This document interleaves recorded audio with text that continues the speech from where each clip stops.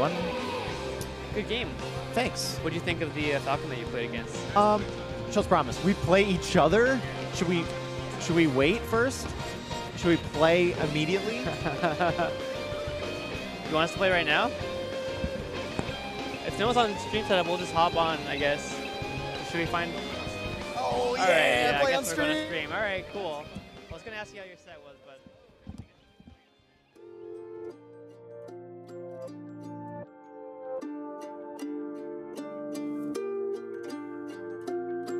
I remember the first Melee tournament I ever watched. It was the Apex 2012 USA vs. the World Crew Battle, and it absolutely blew my mind. The narrative behind each player, the hype commentary, the stage and the crowd, then of course the players, the game, the matches, top-level Melee.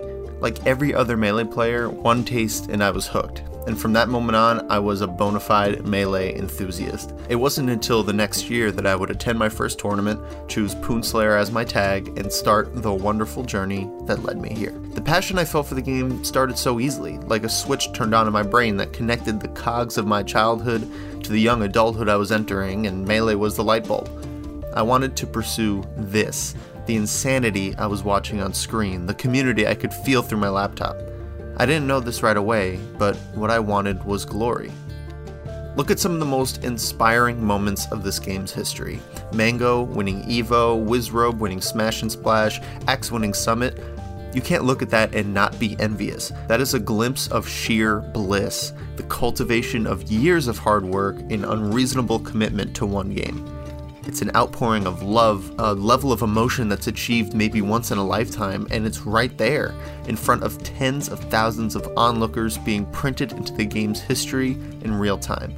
Chills! Legitimate chills! And if you say it doesn't affect you too, you're lying. We all want that, or at least some version of it. We might not have the skill or experience to win a major outright, but there's still plenty of glory to go around. I think it's about setting it up for yourself in more manageable, bite-sized chunks. The feeling that Zane got from winning Genesis is out of reach for me.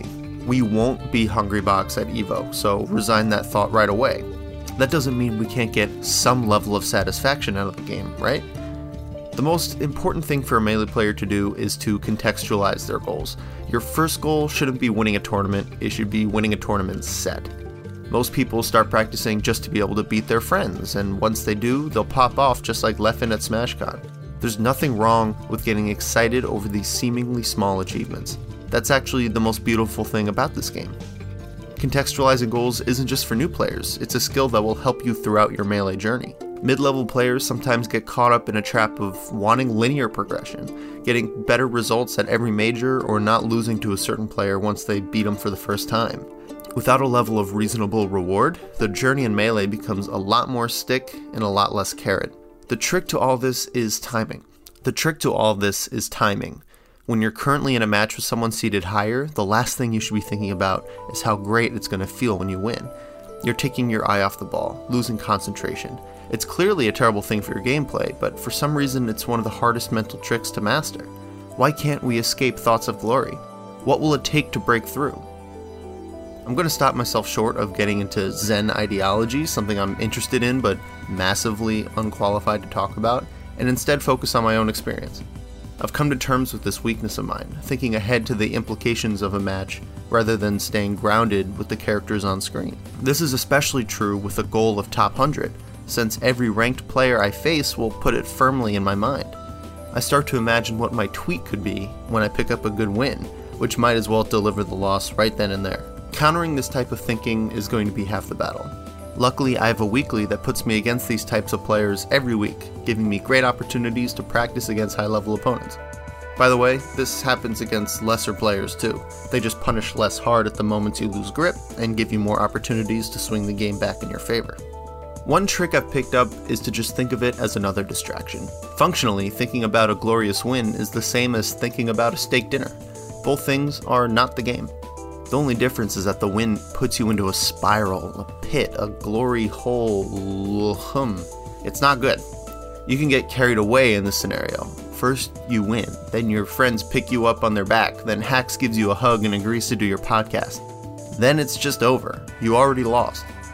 This is nothing special, and you can't give it legs. If the thought sprouts up, gently guide it away and continue playing. Don't berate yourself, don't elate yourself, don't hate yourself. Simple. It takes a lot of practice. After the win is when the glory can set in. Enjoy your wins, since joy is so fleeting anyway. Allow yourself to live inside of these rare moments. Don't give them away so easily because it's only the first round, or only the 15th player on the PR, or only round 2 at a major. Nah, you fucking did it. If you can't celebrate now, when can you? Just don't anticipate the feeling mid-set, and you could pop off as hard as you'd like. The pursuit of glory is likely the most complicated task in a Melee player's career. We can't admonish all of the feelings, but we can't let them take over either. Just like everything else, it's a balancing act, and sometimes the most simple answer is to just stay present and do your thing. Should we find... Oh, All right, play I on guess we're gonna stream. stream. All right, cool. I was gonna ask you how your set was, but